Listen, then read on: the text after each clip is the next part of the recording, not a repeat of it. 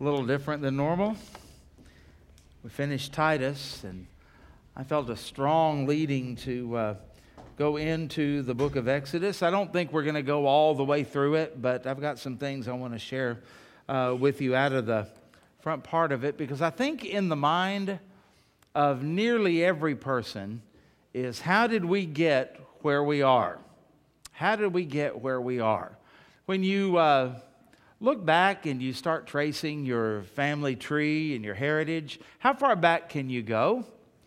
There's that show on PBS, Who Do You Think You Are, or something like that, where they do celebrities and they trace theirs back. Every once in a while I've watched that. Kind of interested in genealogy and history and those kind of things. And I don't remember who it was. It doesn't really matter. But it was interesting. They traced her history all the way back to Charlemagne. That's a long way, folks. And I don't know what good that it does you, except that there's something that seems to be inherent in us that we want to know where we came from.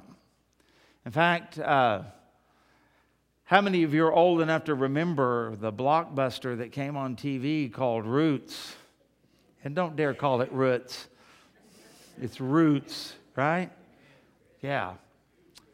And it was important to African Americans especially to see that there was someone who had their family heritage and stories passed down from generation after generation, from Kunta Kinte, who was a Mandinka warrior who was brought over as a slave, and yet he kept telling the story about the river where his village was. Remember that? And all of those things passed down from generation after generation. And the author was actually able to go back to Africa to meet with elders of the tribe of his ancestor. And they had an oral history of all of those things that he had been told, that had been passed down for a couple of hundred years through the family. And everybody nearly in America watched that series, because whether you were black or whether you were white, there's an interest in where we came from. And that's why whenever you read in the Bible, you get to those begats, and you kind of skim over them and you wonder, good night, why are they in there? Let me tell you, they were important to the people who originally read it, because it told them where they came from. Somebody said, as a Facebook meme, it said that inside of every time an old person looks in the mirror, there's a voice inside of them that said, how in the world did this happen? Because sometimes as you get older, you still see yourself as you were 20, 30, 40 years ago. And then the mirror, the startling pictures are kind of startling, aren't they? And we think about those things, and as we grow older, I've noticed that somehow the family and the family history and the family stories grow a little bit more interesting and more precious to you than they were. I can remember things that I heard when I was 13 or 14, and vroom, right over the head. I didn't really care. I had other things to do. Now, I really wish, and some of you may identify with this, I wish I had some aunts and uncles or grandparents or somebody to ask those questions to, but they're gone. And it's going to be a little bit more difficult to find out some of those questions. And some of those questions were, how did we get here? My heritage, as far as I know, I've got some Eastern European, I've got some English, I've got some Irish, I've got some Italian. My great-grandmother was Italian. I guess it was not good to be Italian back then. She told everybody she was French. And boy, how things have flip-flopped, right? And I don't know really what the story is on any of that. How did my family end up in northwest Arkansas? Been curious about that. And I found out relatively late that they came from Kentucky, of all places. And my dad's side of the family came from eastern Colorado. If you've ever been through eastern Colorado, maybe on your way to the Rockies to ski, boy, there's nothing there. It's flat, desert-like.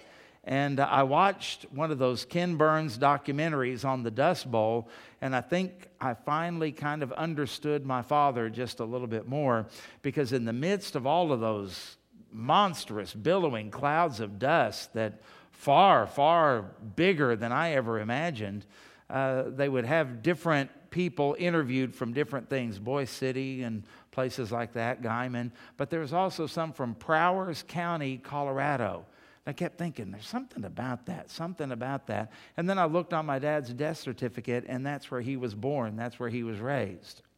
And I thought about how that shaped him and how that explains some things about him, how conservative he was and how he didn't like to leave water running or anything like that. It wasn't just for the water bill. It was just he was raised to conserve all of that because there was such a shortage of it. It explains some things. There's something about knowing where you came from. The book of Genesis is not written. There was nobody there taking notes when the Lord said, "Let there be light." It's written later on. It's written when Moses is leading the Israelites out of slavery in Egypt after 400 years. They're going back on their way to the land that had been given to their ancestor, Abraham. And Moses, under the inspiration of the Holy Spirit, is painstakingly telling these people who they are. For 400 years, they had watched Egyptians worship the sun god, Ra, worship Pharaoh, who claimed to be a descendant of the sun god, and worship the Nile River. See, Egypt had no existence apart from the Nile. Egypt doesn't have crops because of rain for the most part. They have it because of the Nile River. They could irrigate and they could grow things. Arthur Pink said it was a land that was not dependent upon rain from heaven. It was dependent upon the Nile, those resources. And they began to worship the Nile River. The Nile would flood every so often, and the silt that was in the river would fertilize the land. And so they did well, but it's just a strip, a country that is just a strip along the Nile River in the middle of the desert. And that's where Israel had been. And they had seen all these people worshiping these things and worshiping rivers and people. And, well, here's what tells you how screwball they really were. They worshiped cats. Can you imagine? Cat lovers say, yeah, amen, I can get that. But, boy, for those who are not cat lovers, it's like, really? How low can you go? And you think about all of this, that's what they had seen. And so Moses pens words. Can you imagine the first time these former slaves, 400 years in Egypt, heard the words? 5 words. I have a message on this that I preached when we went through Genesis. 5 words that change everything. In the beginning, God. That changes everything, does it? It's 4 words, isn't it? And 2 kinds of people, right? Those who can, 3 kinds of people, those who can do math and those who can't. But think about that. For the first time, they're hearing, in the beginning, Elohim created the heavens and the earth. And Moses was saying to them, don't worship the sun, worship the one who made the sun. Don't worship the river, worship the one who made the river. That was life-changing for them. And then he begins in the book of Genesis to tell them not only about creation, but about Adam and Eve and how sin and how the curse came in. Why were we slaves in Egypt? Because the earth and people in it are under a curse and are separated from God. And people oppress other people in this kind of system. Nothing's changed, has it?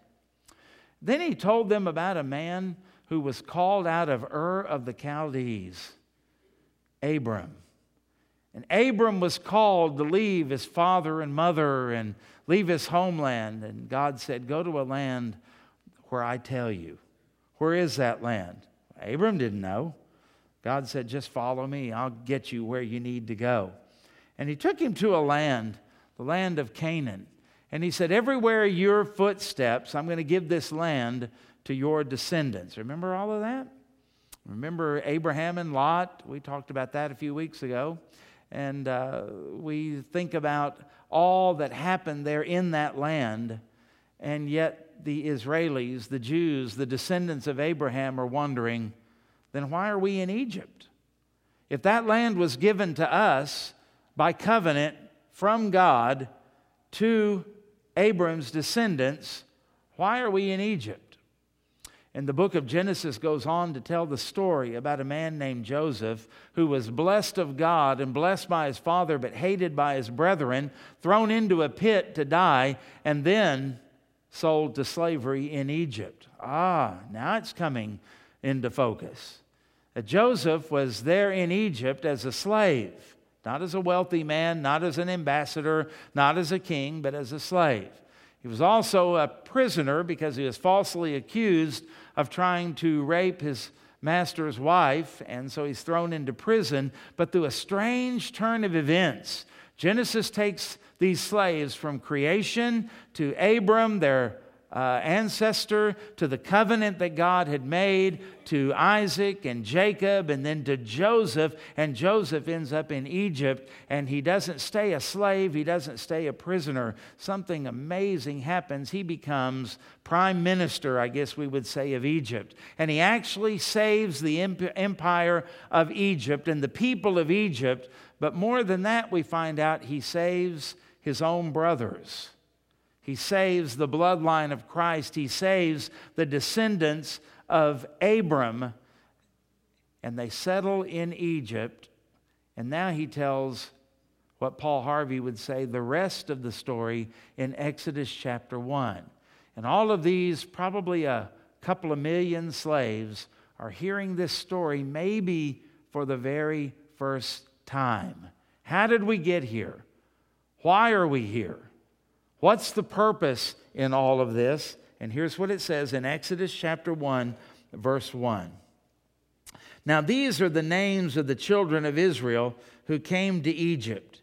Each man and his household came with Jacob. This is after Joseph has gotten there, after the brothers have come to get their grain, and Joseph reveals himself to them and says, go get my father and everybody else and come live here. There's food here, okay? And it says that their names were Reuben and Simeon, Levi, Judah, Issachar, Zebulun, Benjamin, Dan, Naphtali, Gad, and Asher. And if any of those names sound familiar, you've heard them as the tribes of Israel, right? They're descendants from these men. They're all family to some degree.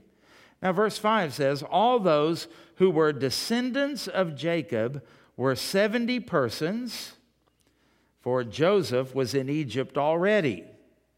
So 70 people come in. They live in the land of Goshen, all of that.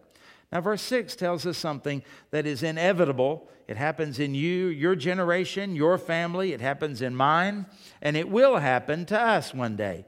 And Joseph died. All his brothers and all that generation, they passed on. Verse 7, but the children, in other words, the descendants, not little kids, but descendants of Israel, Israel was Jacob, the name God gave him, were fruitful, means they had a lot of kids, and they increased abundantly, and they multiplied and grew exceedingly mighty, and the land was filled with them. Now, just as an aside, it's not like now where people are controlling population and some people have a goal of zero population growth. In those days, people wanted kids. They didn't abort them. They didn't, do anything like that. They wanted them. And it was a sign of the blessing of God. And even the Egyptians, pagan as they were, would look and say, the Hebrews' God is certainly blessing them. And they grew and they multiplied. And as a result of that, something happened. All the Egyptians came to trust God. No, not happen. Look at verse 8. Now there arose a new king, a new Pharaoh, over Egypt, and this is very important, who did not know Joseph. Boy, this is a skilled writer here because this pivots on this. New king, didn't know Joseph, all the old generations are gone. In verse 9, he said to his people, look, the people of the children of Israel are more and mightier than we. That's quite a statement. Verse 10, come and let us deal shrewdly with them, lest they multiply, and it happen in the event of war that they would join our enemies and fight against us and go up out of the land. Boy, you never can, they would say, you just can't trust a Jew, can you? Anti-Semitism is wicked, it's demonic, and it's been around since the beginning, folks, hasn't it? No matter how long they've been here, they're still not one of us. And boy, you can't trust those Jews because they'll turn around and they'll fight against us. Isn't it interesting that this king forgot all about the fact that it was a Jew that saved the empire? But not now. We're way, way past that. Verse 11, therefore they set taskmasters over them to afflict them with their burdens. And they built for Pharaoh supply cities, Pithom and Ramses.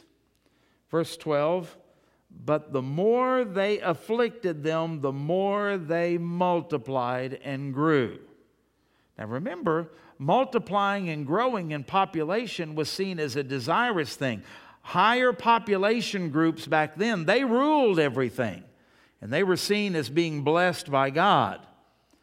So the Egyptians say, well, we'll show them who's boss. And what happens? God seems to bless them more. Does that make the Egyptians back down? Well, let's continue the story. And they, meaning the Egyptians, were in dread of the children of Israel, terrified by them. Verse 13, so the Egyptians made the children of Israel serve with vigor. And they made their lives bitter with hard bondage, in mortar, in brick, and in all manner of service in the field. All their service which they made them serve was with vigor. In other words, no rest, pushing them, harder, more, and more. And the bondage became greater and greater upon all of them. You know, I would imagine that as Moses is reading this to them, or somebody is reading it to them, at this part they can all identify. We've been under the lash of Pharaoh and our taskmasters. We remember when Moses came and said to Pharaoh, set my people free. And Pharaoh says, you want them to be free? Hey, we'll double the work. They can gather their own straw for the bricks and they can make it, and they're going to make even more. And even these slaves, they didn't look at Moses with favor. They said, what are you doing? You're making life worse, not better. You just be quiet and go away. Life was hard enough as it is without you coming and stirring things up. They could all remember that. This is where they have been raised. This is where their parents were raised. This is where their grandparents were raised. This is the way their great-grandparents were raised in 400 years of slavery. And these verses tell us something about how they got there, and these things are relevant to our lives because they're still in force. What is the first thing that would answer the question to an Israeli, if we were promised this land flowing with milk and honey, how did we end up in Egypt? Why were we there so long? What in the world happened? And if it is true what Moses told us in his first book, that we were the reason that Egypt survived, what happened? Well, the very first thing, notice that there is what we would call a family heritage. You know, you didn't choose your family, you didn't choose your race, you didn't choose your country. You know, sometimes we act as though we kind of earned the right to be free, prosperous Americans. But you could have easily been born somewhere else. You could have been easily born on the other side of the tracks. You could have easily been born with a different heritage than you have. And you could have been in a country where there was no upward mobility. You just were what you were. And unless you were part of the nobility, you didn't really get out of any of that. You just lived like a peasant or a serf or a slave or something like that. And we sometimes take it for granted. But back in the days when this was written, if you were a member of a certain group or a certain family, that was either a blessing or a curse. Because if your father was a shepherd, that meant you were to be a shepherd the rest of your life. Well, I don't want to be a shepherd. I want to leave, and I want to experience the world, and I want to build great things, and I want to make a fortune. No, you go do what your daddy did. If your daddy worked in the coal mines, you worked in the coal mines. If your daddy was a person that worked with metal, you worked with metal, or whatever it might be. All of this is the way that they lived. And so when the Jews came to Egypt, can you imagine what it was like when Jacob and the other brothers of Joseph come into town and the Egyptians go, they smell like sheep. They had great disdain for shepherds. But Joseph was able to use that to their advantage and say to Pharaoh, they're going to need land here, and they're here at your invitation. And so Pharaoh gave them the best of the land of Goshen. And that's where they lived, separate. And the Egyptians were probably happy to keep them and all of their sheep over there on that other part of the land. And that's where they lived, and that's where they grew, and that's where this story takes place. Now you notice here the only reason that they were slaves, it's not because of anything they had done. It's not because of anything evil about them. It's not because they tried to rebel against Pharaoh or they started a civil war or they tried to assassinate him. It's not because they were criminals or anything like that. In fact, when they came to Egypt in the midst of that famine, they were welcomed and all of their needs were taken care of. But when they end up as slaves, it's for one reason and one reason only. It's because of their DNA, isn't it? That's all it is. That's all it is. And we think about how in history, in different countries, there are different people that are enslaved, even in our own country, for no other reason than their DNA, their skin pigment or something like that. Well, that's all it was for these Jews. Why are we enslaved? Only one reason, because of our DNA, because of the family that we are with. And he lists where that came from there in these verses. The Bible says that there was a warning about all of this way back in Genesis 15 when God made a covenant with Abraham.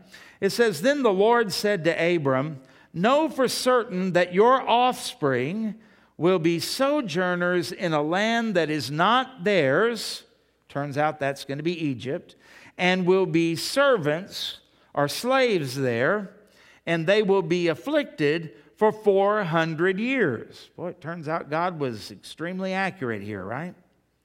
"But I will bring judgment on the nation that they serve, and afterward they shall come out with great possessions. As for you, you shall go to your fathers in peace, and you shall be buried in a good old age. And they shall come back here in the 4th generation, for the iniquity of the Amorites is not yet complete." So what is God saying to Abraham? It's going to happen, but don't you worry about it. Live your life. You're not going, and nobody you know is going to go, but this is going to afflict your family one day. They're going to be slaves in a foreign land for 400 years. Why for 400 years? Well, because the Amorites who were living in the land of Canaan, it's not time for their judgment yet. We'll let them go for this 400 years, and then when I'm ready to rain judgment upon them, I'll do it through my people that I bring out of Egypt. This is the promise. And so you would think they would have known this, but remember, the book of Genesis had not been written yet. This is all new material to all of these people, and it had been prophesied by this God who made them and who made the world and everything that is in it. So family heritage can sometimes cause you some trouble, can't it? Number 2, I want you to think about limitations of life. It seems like life when you're young moves slow. And it takes forever for you to make your way in the world or figure out what you want to do or to start getting ahead in life or to establish your family. But boy, does it ever speed up after that point. And everybody, every one of us is headed to a place called death. The Bible says, it is appointed unto man once to die, and after this, the judgment. Let's just stop and think about that and deal with it. The statistics are very clear. It's 100% of the people that are born that die. It's going to happen to each one of us. And it happened in this situation too. Joseph was in Egypt already, but you know what happened? Even people like Joseph, well, they die. Time goes by. Their time goes by. Their generation passes off of the scene. There's a time to be born, Solomon said, and there is a time to die. And this generation passes off of the scene. Everybody's excited, happy. Joseph is a great guy, second in command, got the approval of Pharaoh, saved the land of Egypt, and his family is here now. Let's treat them well. Boy, we really dodged the bullet on this because of a guy named Joseph, because of these strange people called the Hebrews, the Jews. This is an amazing thing. But you know what happened? As good as you may have it, that's not going to last forever. As well thought of as you may be, that's not going to last forever. As impactful as you and your family may be, it's not going to last forever. There's going to come a time when somebody's going to be born and they're going to live and they're going to come into a place of power, a place of influence, or whatever it might be, and they're not going to remember anything about us. Oh, maybe some snippets here and there, or some urban legends, or they may run across a tombstone they're curious about. They may see a statue of somebody that they may Google your name or somebody's name, but it's not going to impact their life. By and large, they're going to be long, long forgotten. Even the rich, even the famous, even the powerful. Mary Pickford. You know how I know that name? They talked about it on the Beverly Hillbillies when I was a kid. Had no idea who she was. Right? Here's one for you. Millard Fillmore. Right? Well, he was a president. Surely nobody's forgotten Millard. Yeah, probably have. Dawned on me not too long ago when I talked to my kids about Ronald Reagan. It might as well have been my parents talking about FDR. Didn't mean anything to me. That was a long time ago, ancient history. That's the way the world works, is it not? That's why we do things like the Lord's Supper. This do in remembrance of me. You know why? It's human nature to forget. And we are to remember Jesus Christ and what He has done for us. And we are to remember others who have had an impact on our lives. But we live by the philosophy of what have you done for me lately? And that's all the Egyptians did. You know, what are you? You dress funny, you eat weird food, and you keep sheep. What are you? Well, I'm a Jew. Oh, so? Well, we saved your country. Yeah? Well, I think we're doing fine now. Who cares? And you know, that's human nature. It happens in our own world. How many people back in World War II did we as Americans liberate? And the reason they don't speak German or Japanese is because of our military and our sacrifice of our young men's lives. And yet some of those countries could care less about us or about that sacrifice. But don't be too hard on them. You know why? That's human nature. You and I do that as well. How many of you could name the name of a soldier that's not George Washington that fought in the Revolutionary War? I mean, we just kind of forget. It goes by. And that's what happened here. People began to forget about the Jews and about Joseph and all of that. That generation just died off. That's ancient history. Number 3, how about calling it this? Forgotten history. Because the Bible says that they're fruitful and multiplied and, you know, all of that kind of stuff. Yeah. But go on down to verse 8. And there arose a new king over Egypt. Now here's where it gets important. Who did not know Joseph. And in fact, this Pharaoh is convinced, why do I need to know Joseph? What does that do for me? No big deal.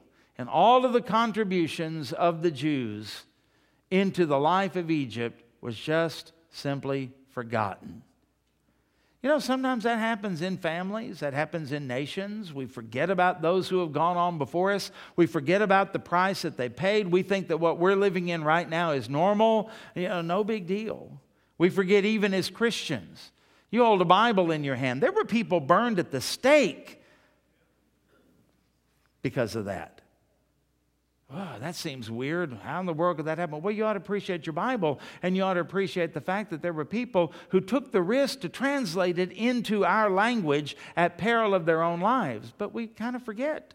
We forget about people who have fought and died for our freedom as a nation. We just forget about those kind of things. We forget about how hard mom and dad worked in order to put food on the table in difficult times. And we many times don't appreciate that until we get older, after we've experienced some of those kind of things. Forgotten history. It bothers me that they don't teach much American history in our schools as they used to. It bothers me.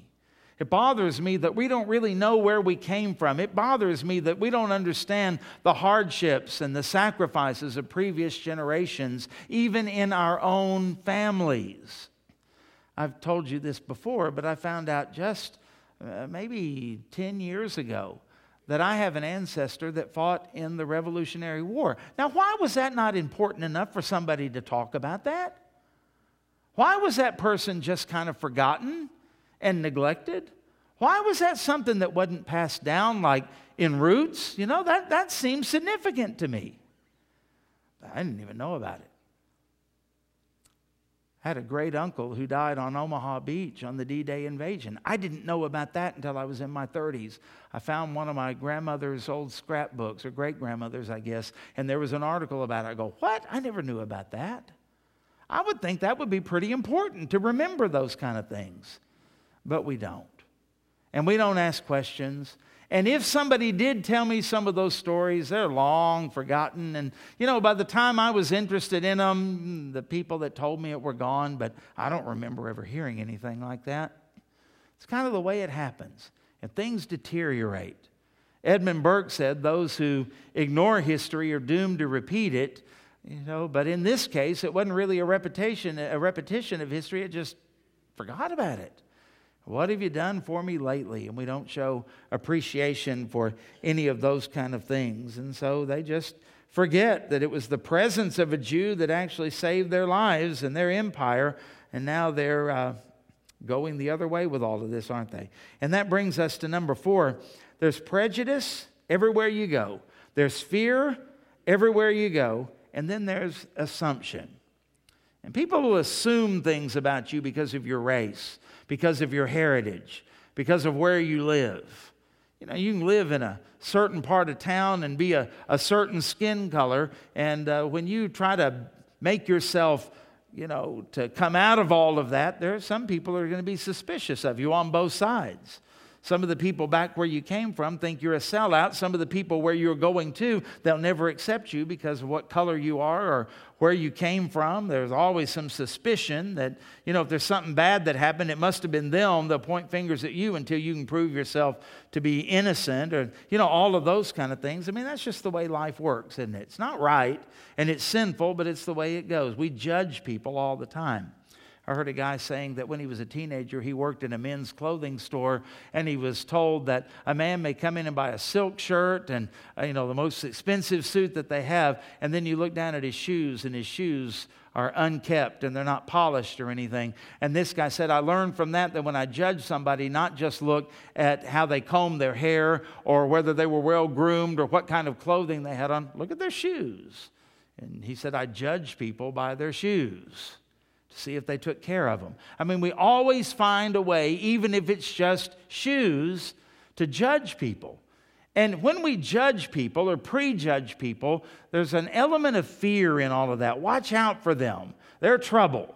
They might cause trouble. They might steal something. They might stir up something. They might hurt you. And with all of that is just this assumption about people as a race or as a culture and all of that. And that's exactly what happened here with the Jews when they were in Egypt. And so because of that, Pharaoh said, they're becoming so big and so mighty, you know what those Jews are going to do. You ever seen their noses? You ever seen the food that they eat? I mean, they don't even look human. That's what Hitler said. That's what Hitler said. And they would draw caricatures of them doing all kinds of weird things. And it didn't take long. Everybody just kind of, well, maybe we'd be better off without the Jews. And they carted them away to put them into ovens in Auschwitz and other places like that, Dachau and others. And the German people didn't revolt against it because they'd been philosophized, propagandized. And that's what was happening in Egypt, wasn't it? You know, if they get too big, when our enemies come, you know what those Jews will do.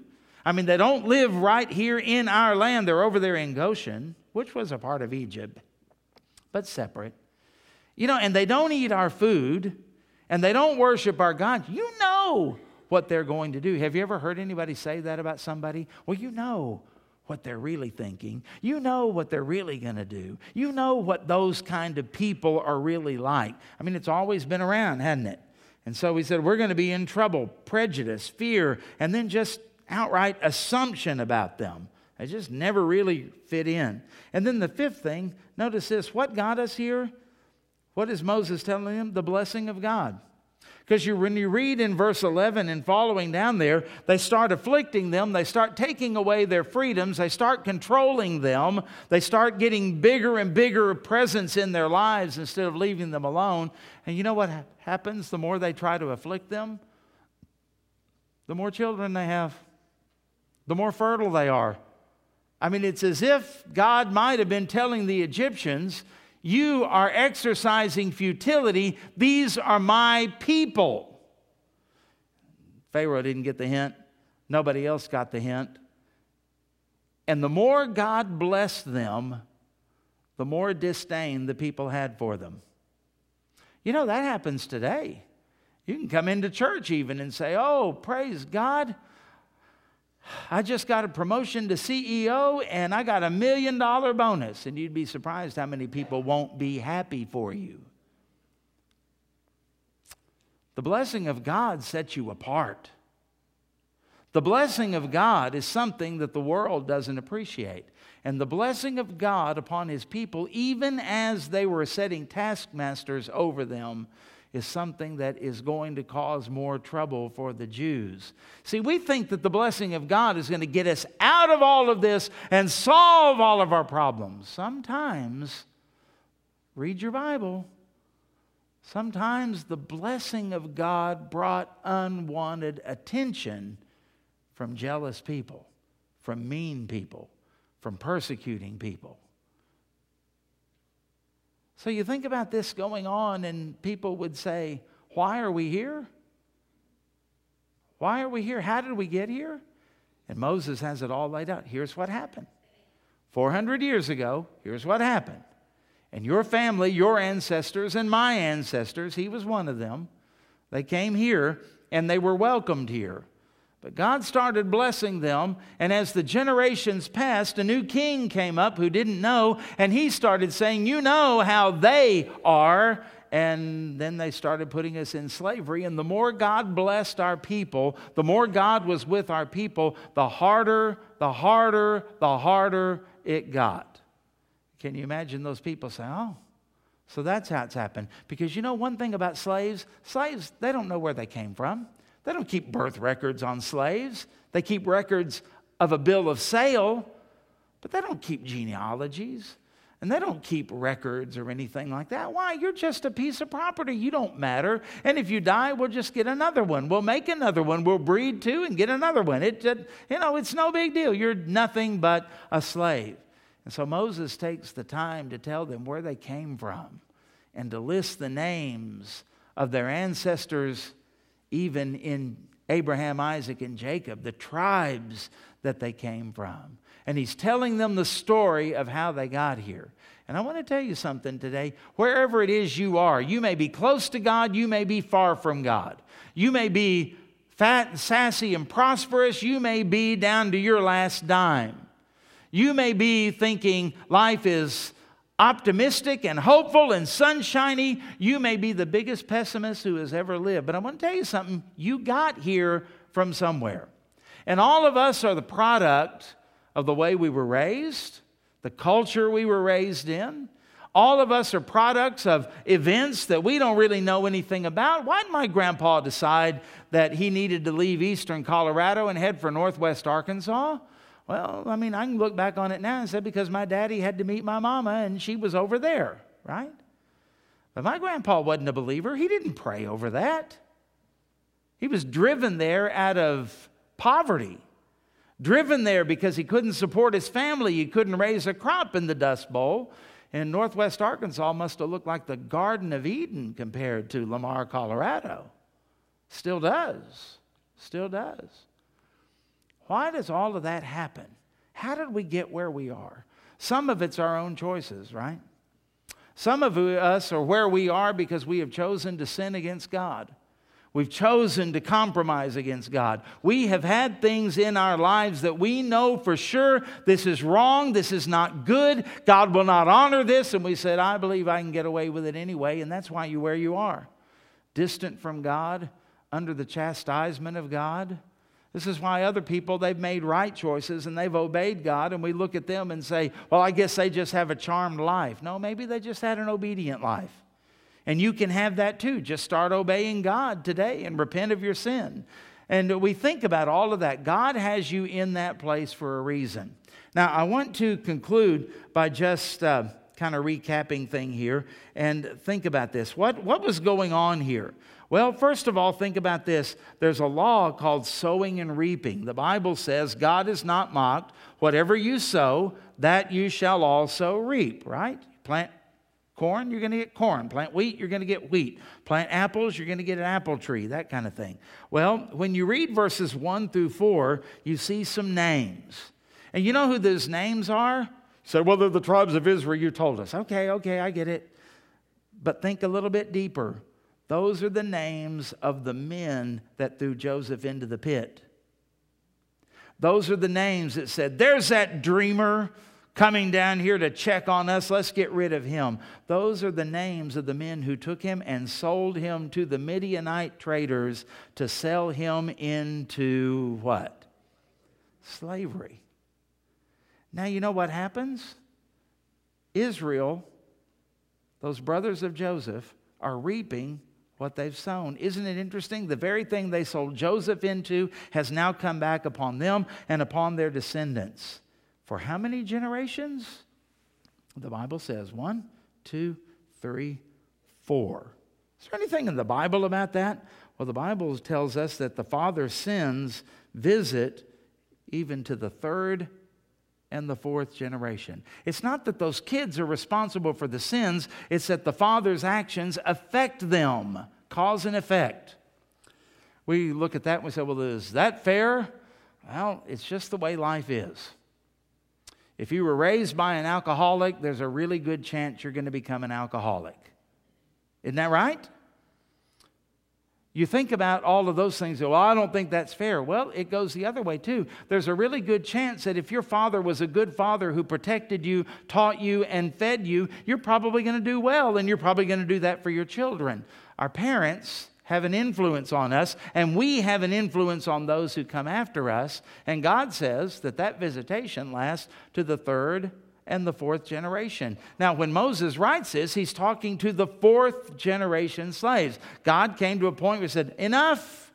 That's the last one of that generation that will be in slavery. That's in Exodus 4, 6, and 7. The Lord passed before him and proclaimed, the Lord, a God of merciful and gracious, is merciful and gracious, slow to anger, and abounding in steadfast love and faithfulness, keeping steadfast love for thousands, forgiving iniquity and transgressions and sin, but who will by no means clear the guilty.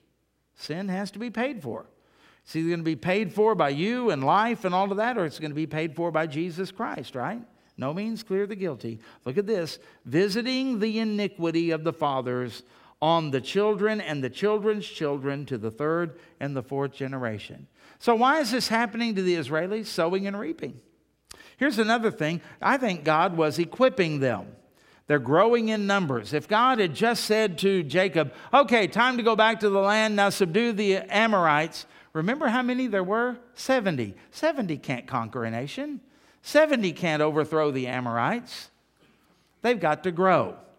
And over these 400 years, even while they were slaves, the Bible tells us that they grew and they grew and they grew. So when Moses led them into freedom, he was probably leading 1 million, maybe even 2 million people to go in and to conquer a land. Well, that makes sense. That makes sense. It takes time to be ready to go occupy all of the land that God wanted them to occupy. But another thing was happening while they were slaves. The weak were dying off and the strong survived. And these who were coming out of Egypt are the best physical specimens you could ever imagine. They could endure hardship. They could endure pain. They could endure affliction. And boy, are they ever going to have it. God was equipping them for what they were going to do and getting them ready for all of them and allowing them also to see His faithfulness. Even after 4 generations, God had not abandoned His promises. And that ought to encourage you. You waiting for God to do something? You waiting for God to answer prayer? Just hang on. He'll do it.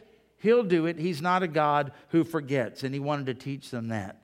But I conclude with this. He was building a picture.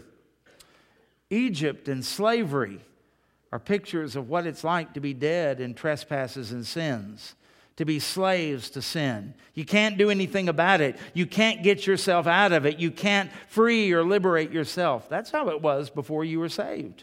You were in spiritual Egypt, and you were a slave to your sin.